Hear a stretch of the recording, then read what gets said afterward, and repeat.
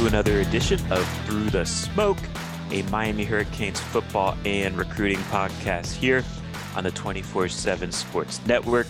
David Lake here to provide a solo podcast as Gabby Urrutia is enjoying a well-deserved vacation, little getaway here for Gabby before the start of the season. Again, much deserved. Hopefully he is enjoying his time. But I wanted to hop on and provide a solo podcast because the football season is right around the corner, and that means that ACC Media Days is upon us.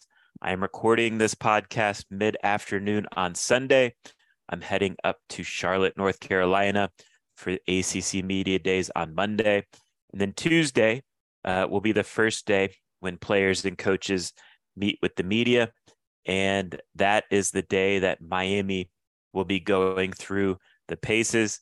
ACC Media Days essentially runs Tuesday through Thursday. So it's now a 3-day event now that the conference is divisionless. So they go 4 teams, including Miami on Tuesday. Then they go 5 teams Wednesday, 5 teams Thursday. Miami will be represented by head coach Mario Cristobal, of course, and 3 players. That includes quarterback Tyler Van Dyke, offensive lineman Matt Lee, the transfer from UCF, and defensive back Cameron Kitchens. And I'll be honest, this is exactly who I would have picked to represent the program on this type of stage.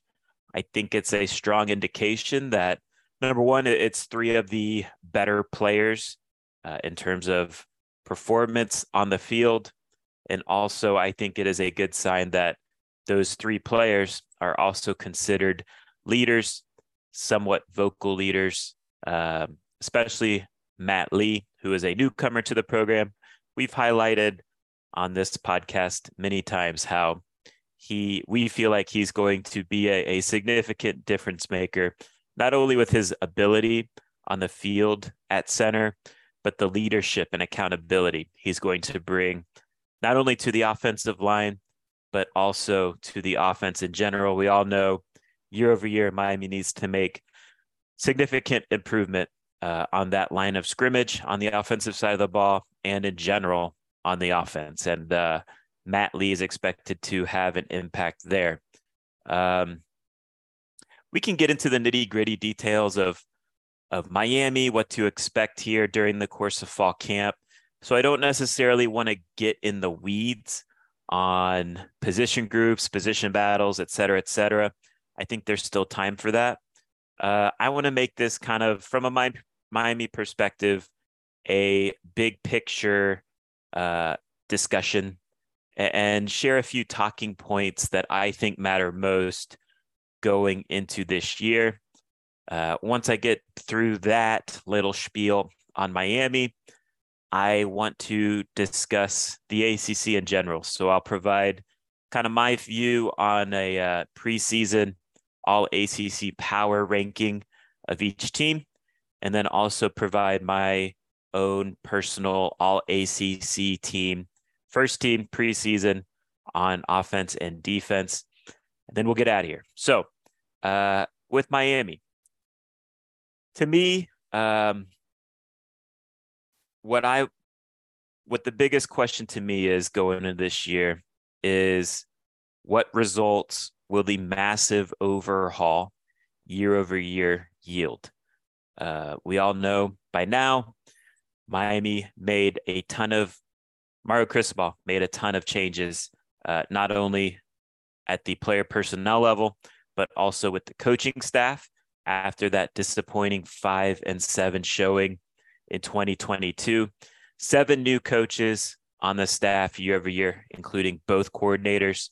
And by our count, 42 newcomers between the signing class and the transfer portal class at the player level, which means that's about half of the 85 scholarship players are going to be brand new year over year, which of course is a massive number, massive percentage.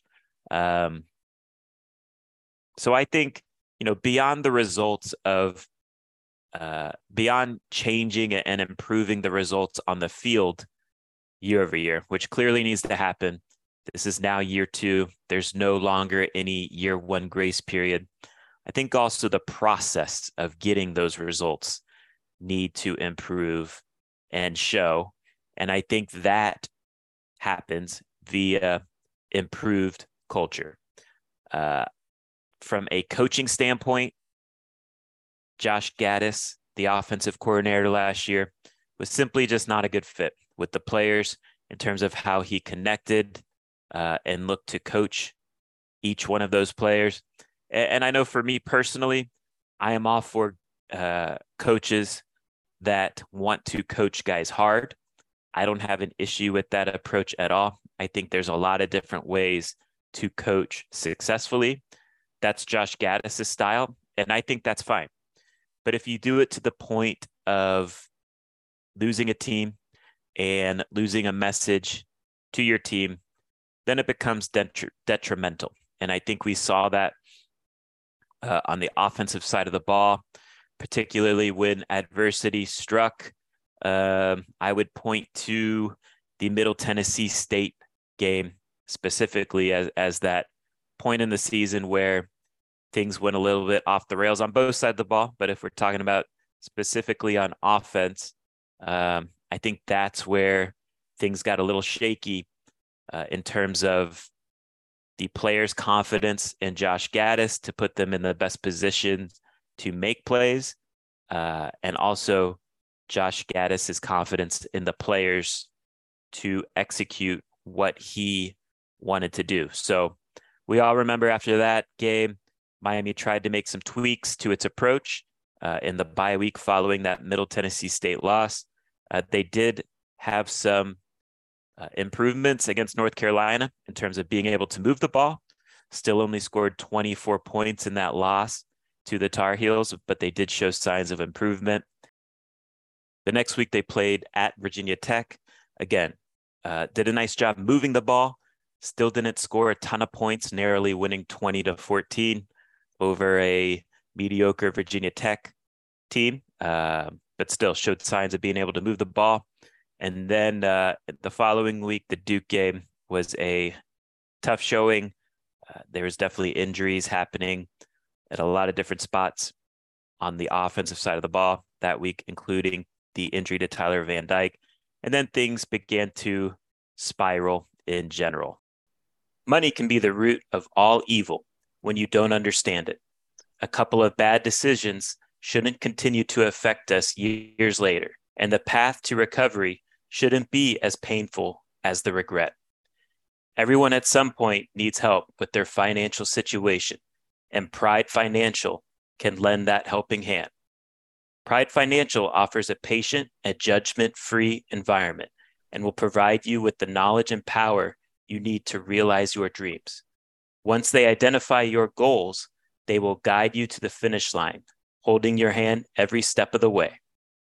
Repairing and building credit is only the first step. They'll educate you on a variety of banking and financial institutions, what resources they offer, and how to maximize funding for your financial needs. Gain access to a vast network of realtors and licensed dealers to receive outstanding deals on prime real estate and the newest vehicles to fit your lifestyle. They even offer education and services to assist those more involved on the business side of things. Text 305-393-7698 or email globalchoice_consulting@yahoo.com to book a free consultation with Pride Financial. And let's take pride in our finances. This episode is also brought to you by Midway Sports, your one-stop shop for all of your sporting good needs, located just 2 miles south of the University of Miami. This locally owned small business has everything you would need to gear up for every sport. Their stocked up men's, women's, and kids selections has you and your family covered for all of your outdoor needs. Use promo code SMOKE15 for 15% off your online order at midwaysports.com. Are you a business owner or manager in need of seasonal or temporary staff? Let the folks at LT Pro Enterprises assist. The folks at LT Pro Enterprises can help you find laborers for your business in the state of Florida with an expanding footprint to other states as well. Reach out to Lionel Torres at TorresLionel1, the number 1, at gmail.com. LT Pro Enterprises, your source for all of your staffing and labor needs. Defensively, I want to see if the coaching changes lead to more consistent execution. There were way too many busts last year, way too many explosive plays allowed, and whatever Coach Kevin Steele, the defensive coordinator last year, whatever he was teaching in film study or on the practice field was somehow lost in translation when the lights were on in the games, and that needs to be cleaned up by now defensive coordinator Lance Guidry. In general, I think it's fair to say Miami was outcoached too much last season, and that just can't happen, whether it is a coaching issue in terms of identifying your own talent, understanding the strengths and weaknesses of your own personnel, which I think we saw at times last year. I think this coaching staff, or last year's coaching staff, I should say, struggled to identify the strengths and weaknesses until about the first month of the season was over. And then what happened was injuries kind of unraveled things. Or I think it's also fair to say, too, last year's coaching staff had some head-scratching approaches to a given game. For example, why did it take Miami a month to understand the best approach on offense? Miami's offense was a spread personnel. I understand that Mario Cristobal wants to have a big, strong, physical offense that can beat you with power and a run game, which Miami tried to establish during the first month of the season. It just didn't fit their personnel. And then on defense, I think we saw some head-scratching approaches, particularly against Middle Tennessee State and their air raid attack, just the way Kevin Steele wanted to defend that offense and the way that really there were no adjustments once it was clear that Miami's defense just didn't really have what it took that week. So, again, we all know the coaching changes that have taken place at Miami over the last year. Shannon Dawson on offense. Number one, yes, he is going to bring a spread offense. He comes from the air raid coaching tree, and that's exciting in and of itself. But I think internally, everything I hear is the biggest difference he is going to make year over year is the way he connects with the quarterback room in particular. He's more of an easygoing type of personality and very easy to talk to. I don't think the players in that room felt that way about Coach Gaddis. One, because of his personality, but also two, there was that awkward structure of the staff with Gaddis being the offensive coordinator / wide receivers coach. And then Frank Ponce was the quarterbacks coach. Gaddis and Ponce also kind of butted heads with their ideas of how the offense should be run last year. And I do think the players felt that and noticed that. So coaches got to be on the same page, do a better job of identifying their own talent, and then, of course, get the most out of that given talent. From a player perspective, I hope to see glimpses of a quote-unquote championship DNA start to show. And what do I mean by that? Generally speaking, I think one of the factors that has plagued Miami in the past 15 years or so, and this spans through various different coaching staffs and head coaches, is Miami has kind of morphed into a front-running type of team.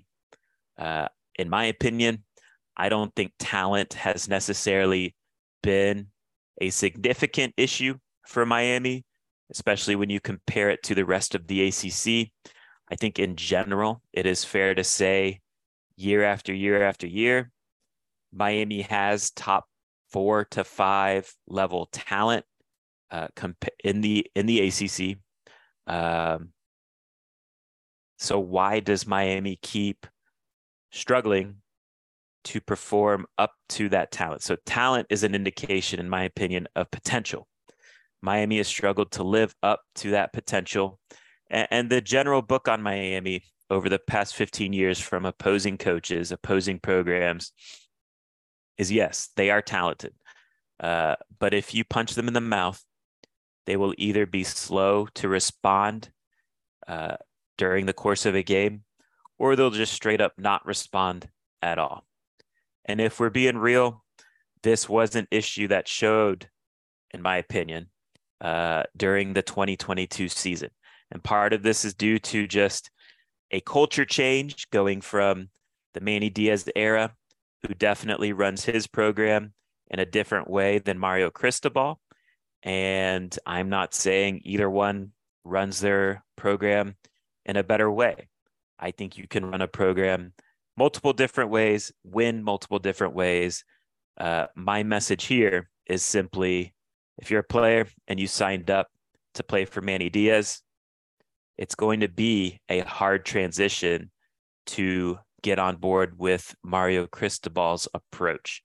I do agree with Mario Cristobal's approach.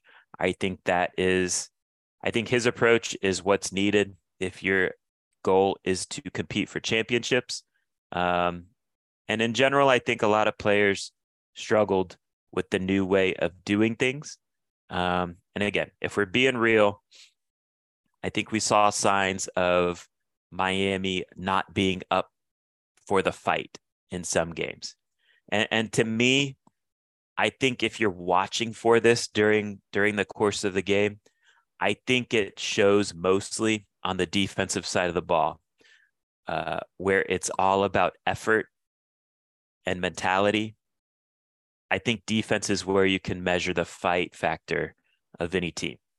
How much is your defense going to scratch and claw to stay in a game?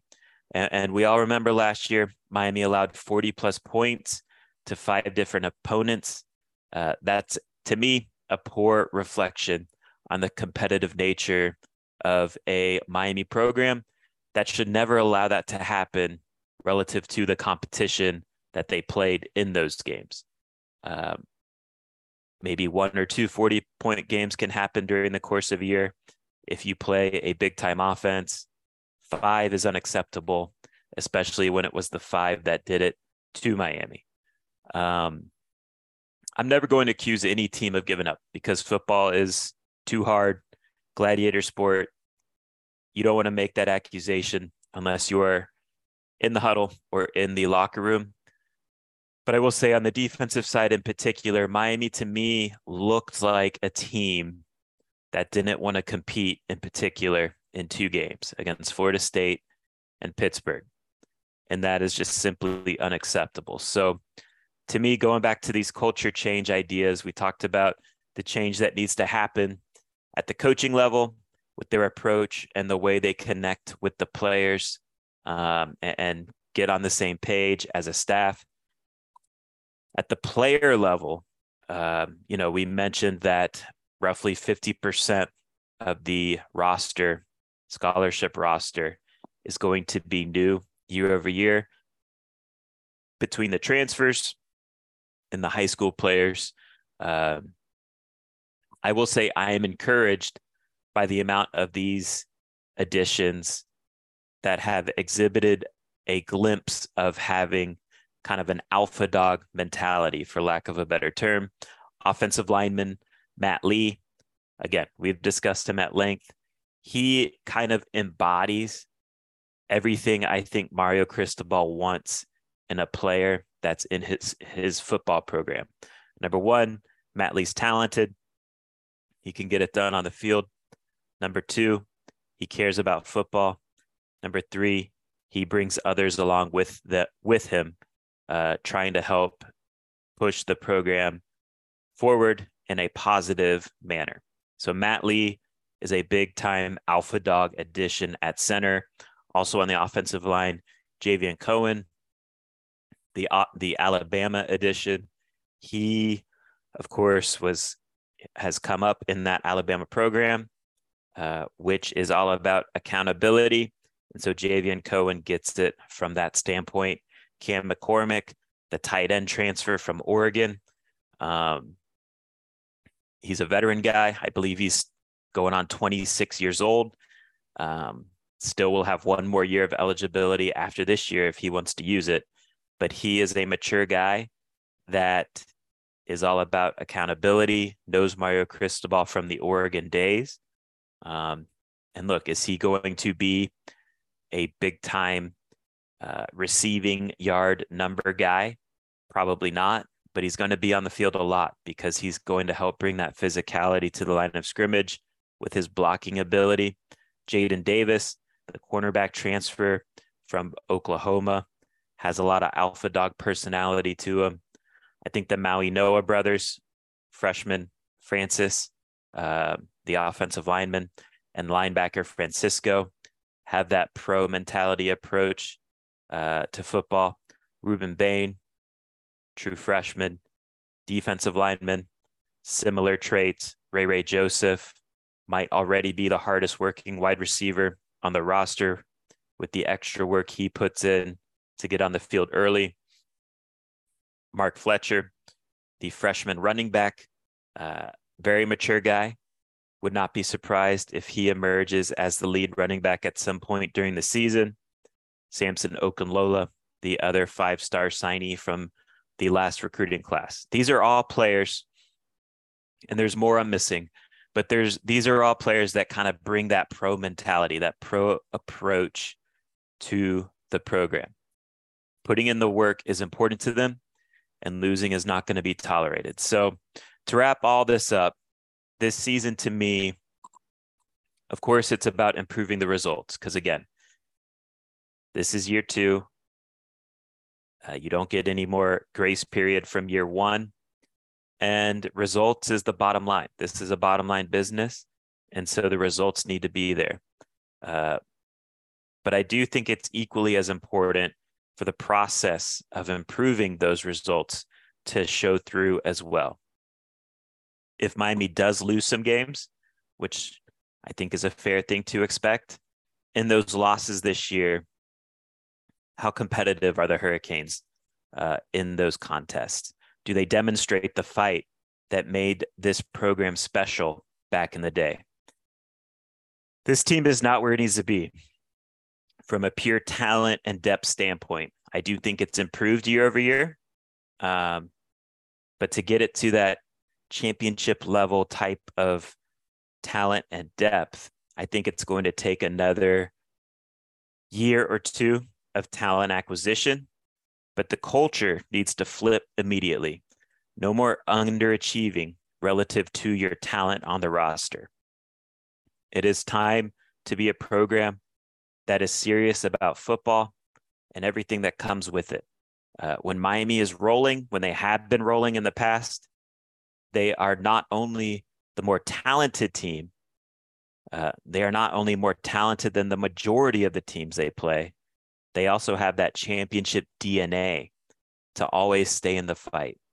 And so to me, that's going to be the biggest indicator of this program being on the right trajectory. Because look, I think if we're all being honest, can Miami go out and win 10 games this year? I think that's tough to expect. But can Miami win 8 games and be very competitive, stay in the fight for those 4 games that they lose in the regular season, if hypothetically they do go 8-4? For me, I would be encouraged by that year-over-year trajectory.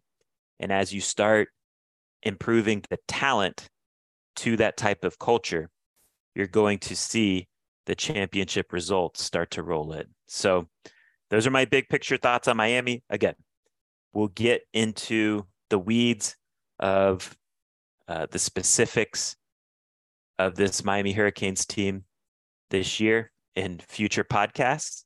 But just wanted to share those kind of big picture general thoughts going into year 2 of this Mario Cristobal era, where I think Miami needs to improve, what these massive changes mean for the program, et cetera, et cetera. So let's take a break. And on the other side, I will discuss the preseason All ACC Power Ranking, brought to you by me.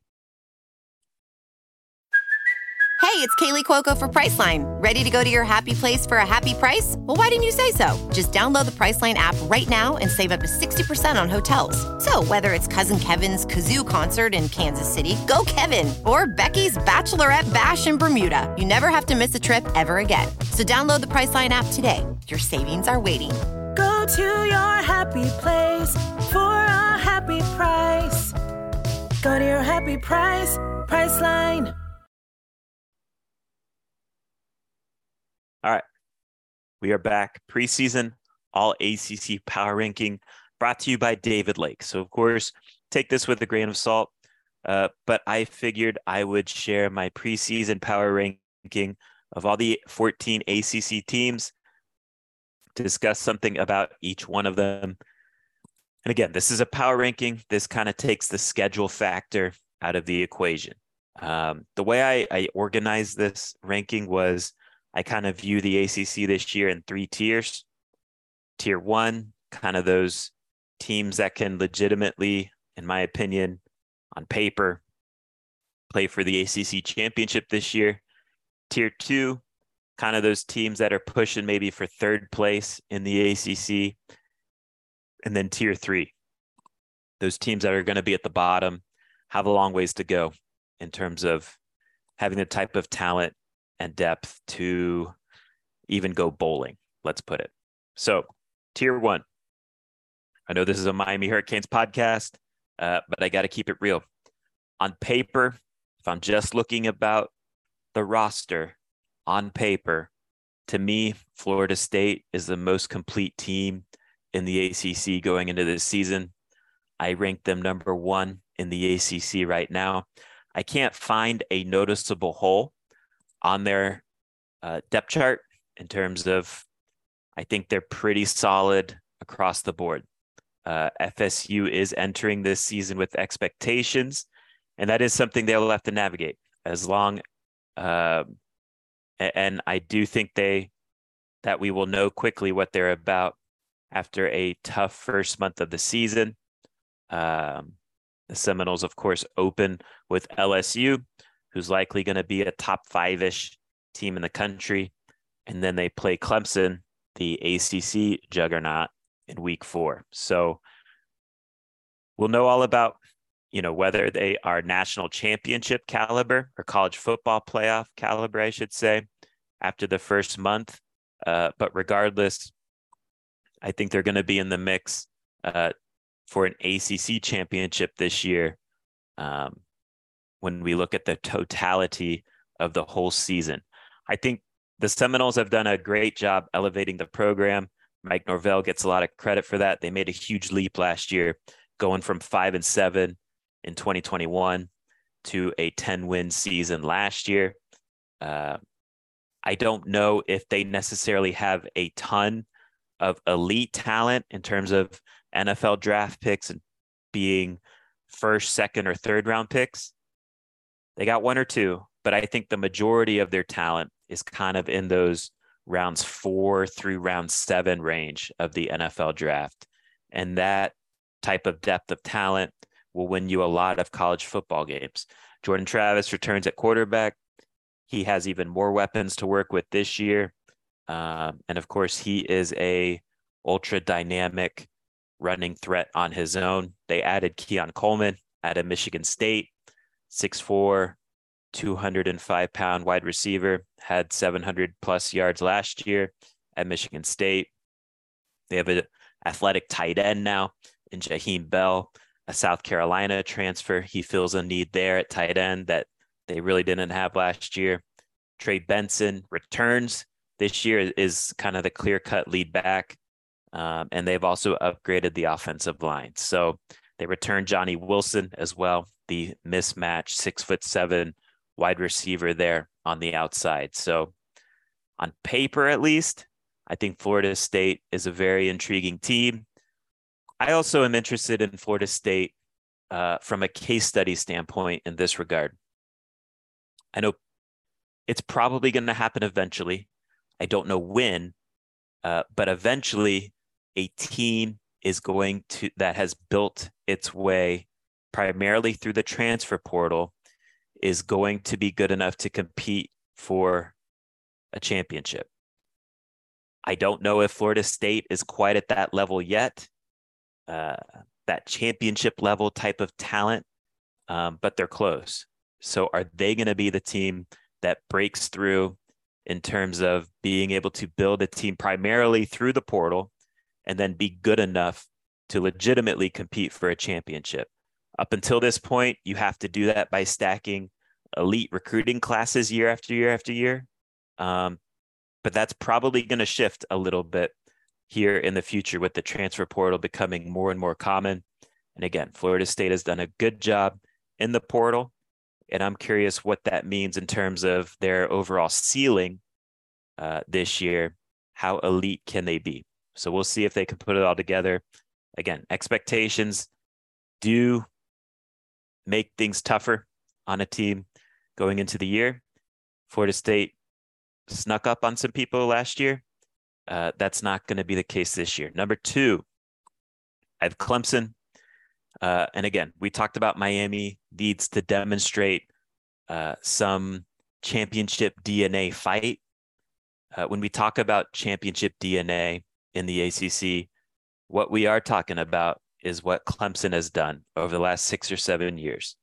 Relative to their recent standard, Clemson was down last year, but they still won the ACC and still went 11-3.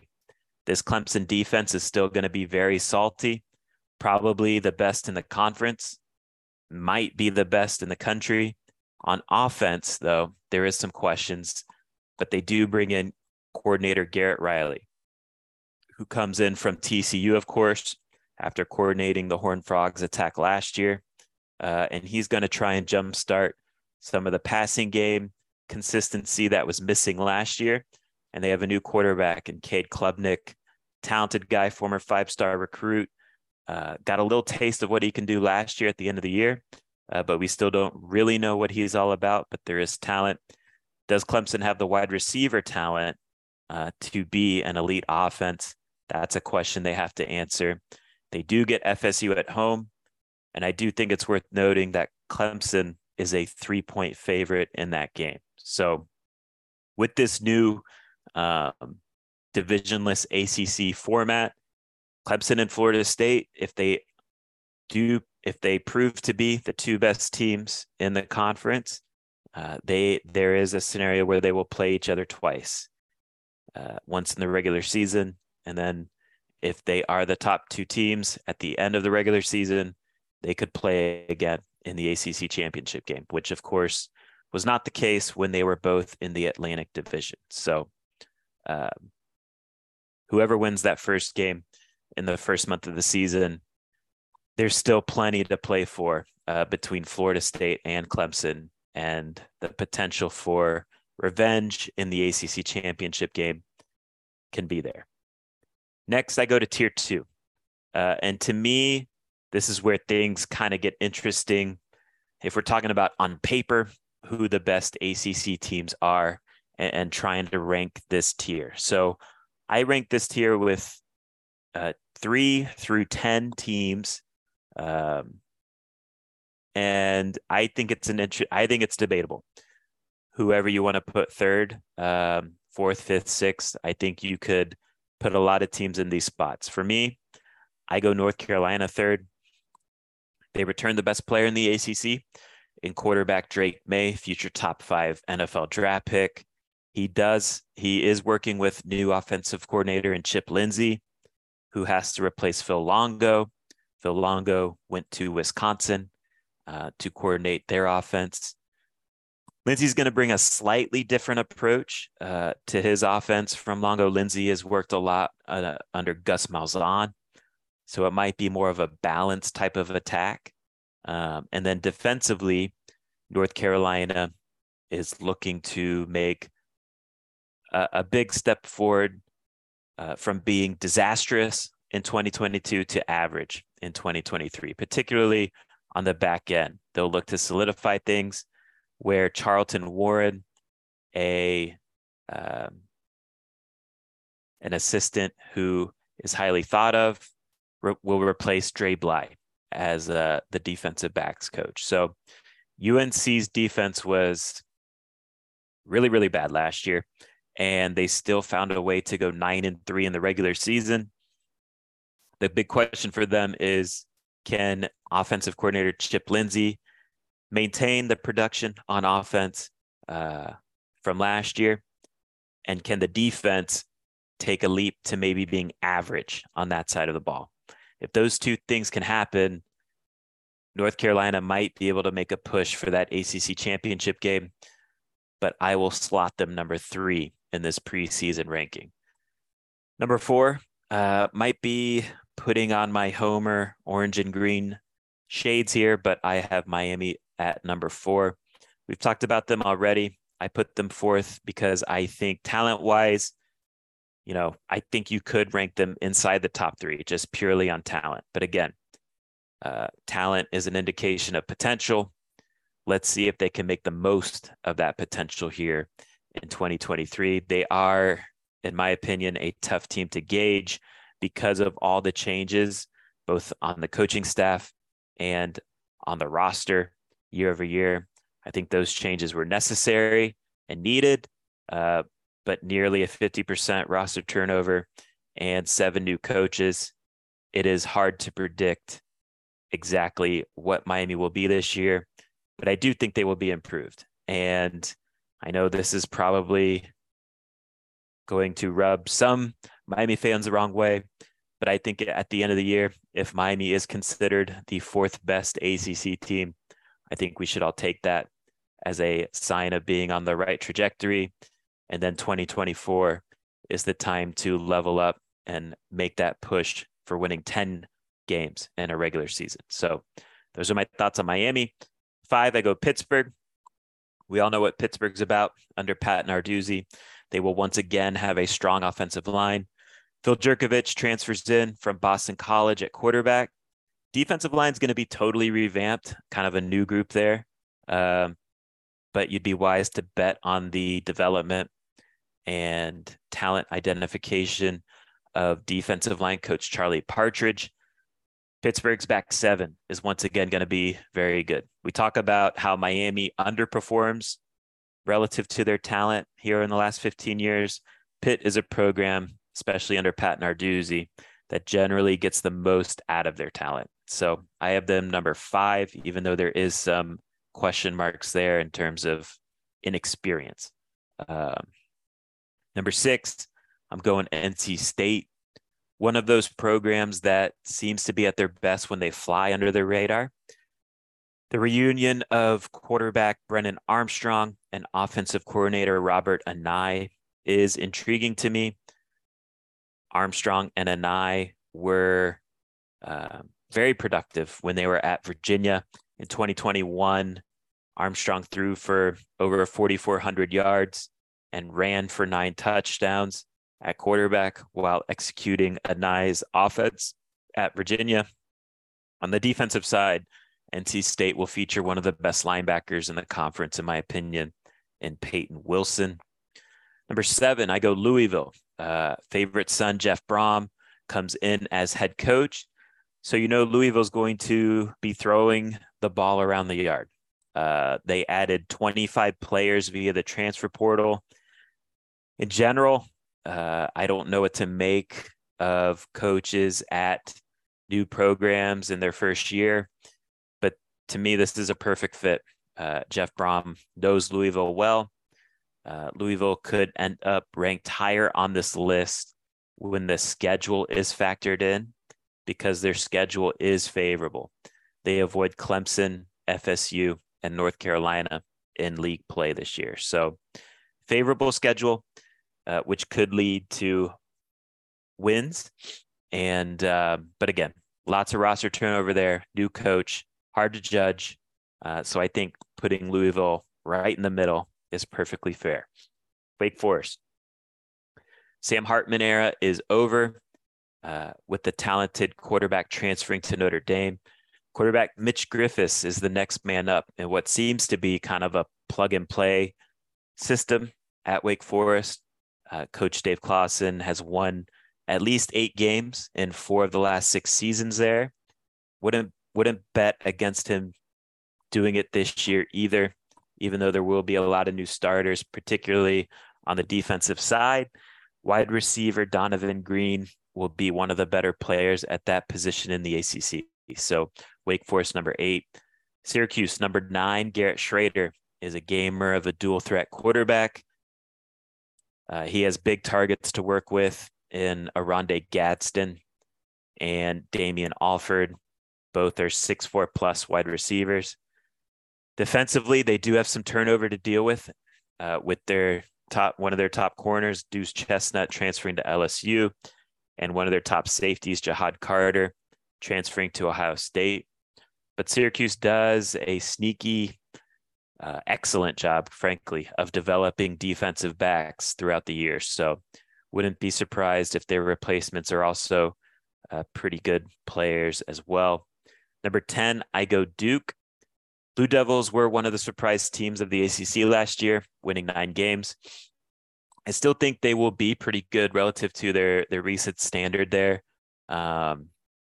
Last year, they kind of feasted on an easier schedule. I do like their quarterback, Riley Leonard, but they got to get him more help this year. He definitely carried their offense in a lot of ways, didn't have much help around him.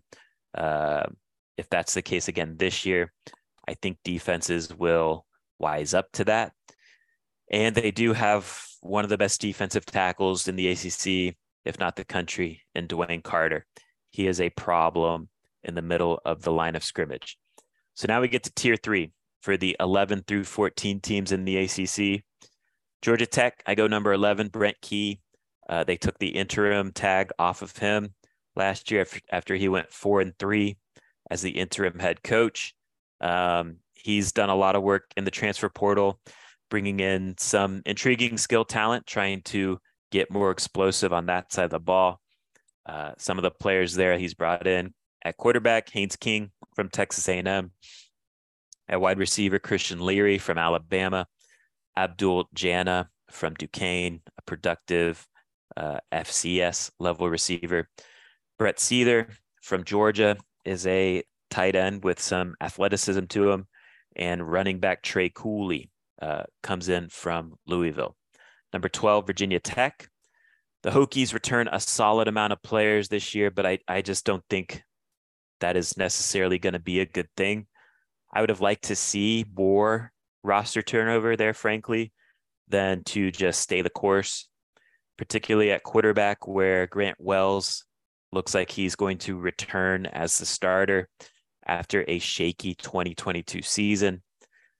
Number 13, I go Boston College. I think Jeff Hafley is a good coach, but winning at Boston College is very difficult. Offensive line was a big issue for them last year, primarily due to injuries.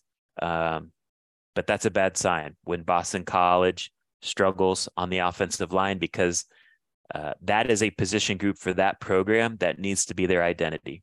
Boston College, because of the talent they attract or don't attract, they need to be a big physical operation up front that can pound you into submission. One interesting thing for Miami fans with Boston College is Rob Chizinski is now the play caller there. They do play Virginia in September, and that might be their only conference win at the end of the season. And last, number 14, I go Virginia. And Tony Elliott is entering his second year there. Tough year last year, of course, having to navigate a season that was cut short due to a tragic shooting of 3 UVA players. Before that tragedy, UVA struggled mightily on offense. Defense should be solid again, but I just don't see a path for them where they're not the worst team in the ACC. Just a lot of factors, both on and off the field, that Tony Elliott has to deal with. And so he hopefully will get plenty of time to get things stabilized there. Attention business owners. I'm going to say 3 words you've probably heard of by now. Employee retention credit. If you're a business owner with W-2 employees and you haven't explored this program, you need to schedule a call with our friends at Foreman Law Offices ASAP. The employee retention credit can put thousands of dollars back into the hands of business owners. However, the rules are complex and have changed many times since the inception of the program. You need to have a qualified law firm with experience in the ERC. Evaluate this for your business. You won't owe them a dime until you get paid. All you have to do is go to erclawyers.com and fill out the short questionnaire to schedule a call with their team. 2 minutes may be worth thousands of dollars for your business. Get it done today. erclawyers.com.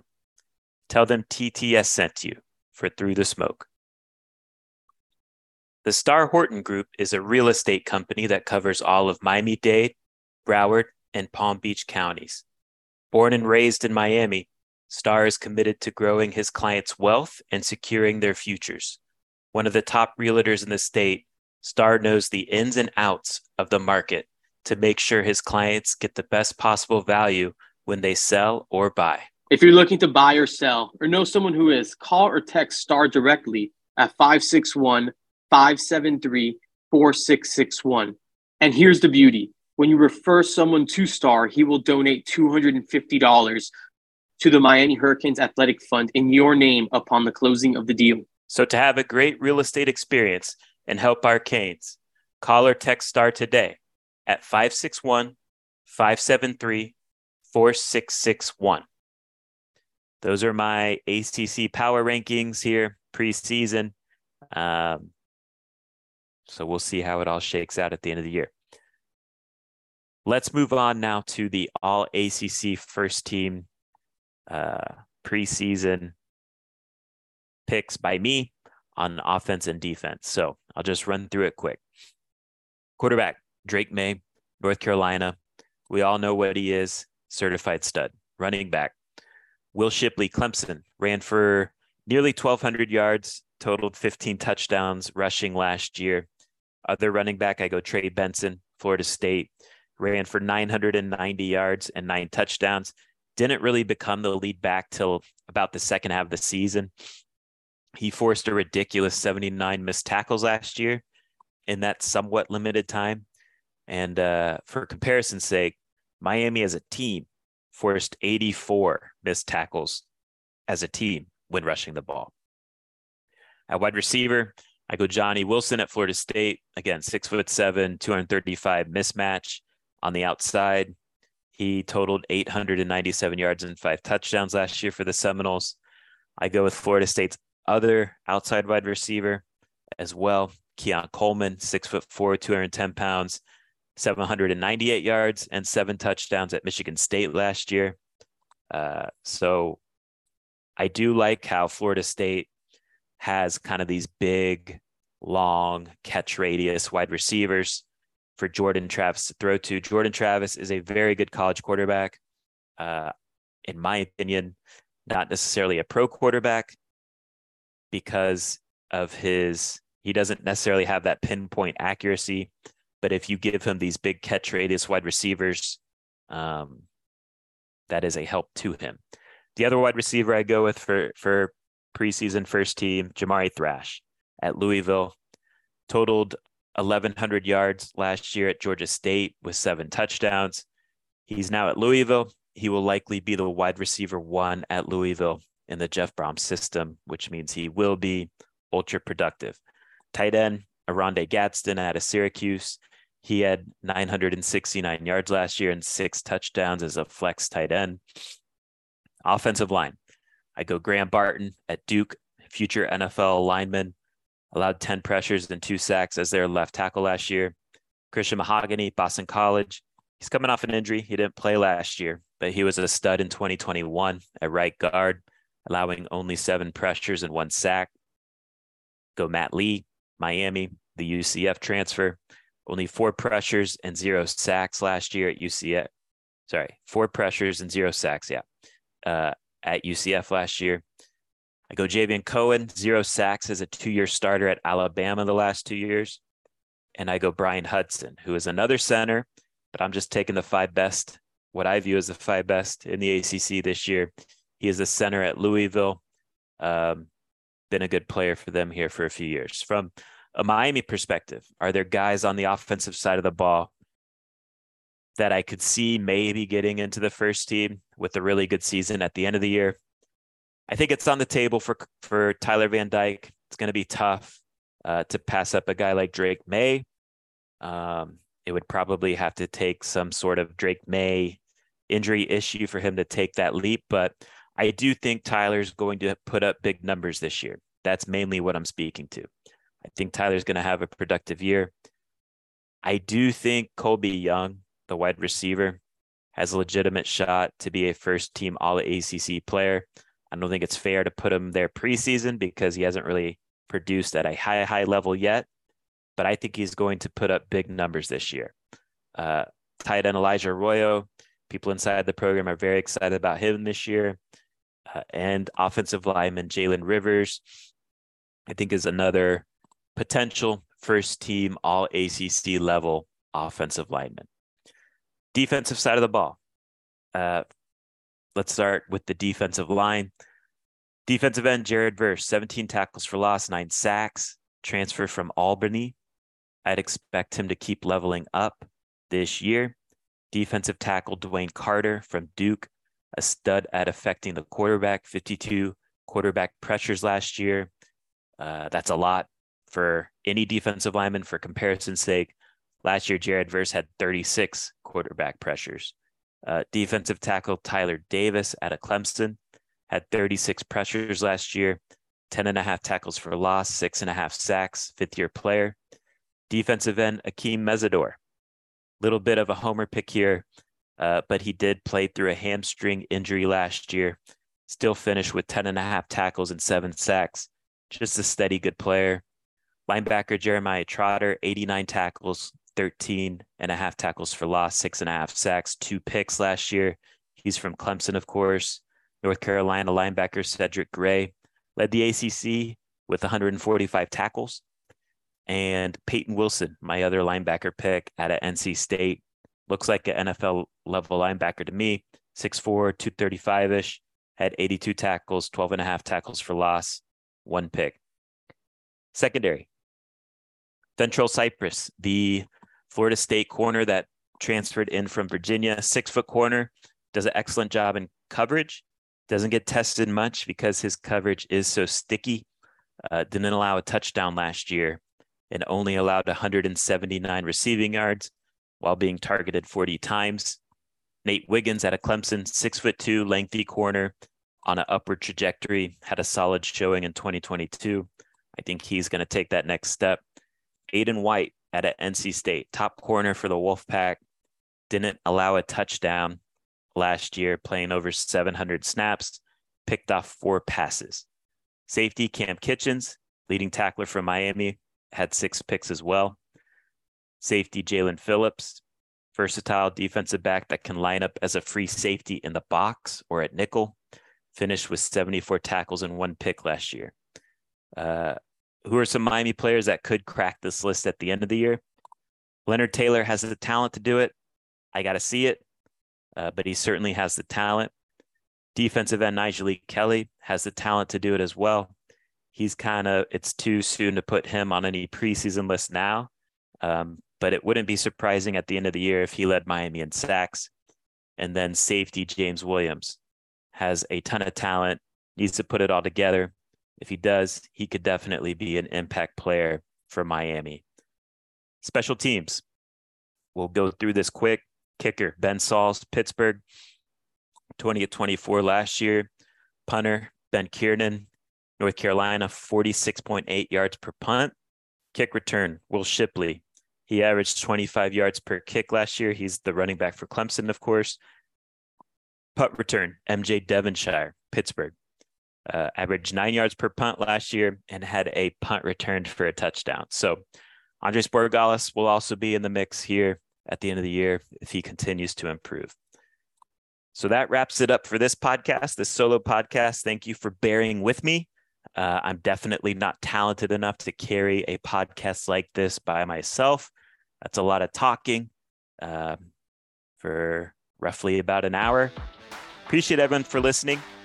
Check out the website, InsideTheU.com, on Tuesday when Miami's going through ACC Media Days. We will be on site providing updates from that event from a Miami perspective.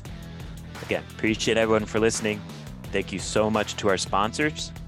And until next time, take care.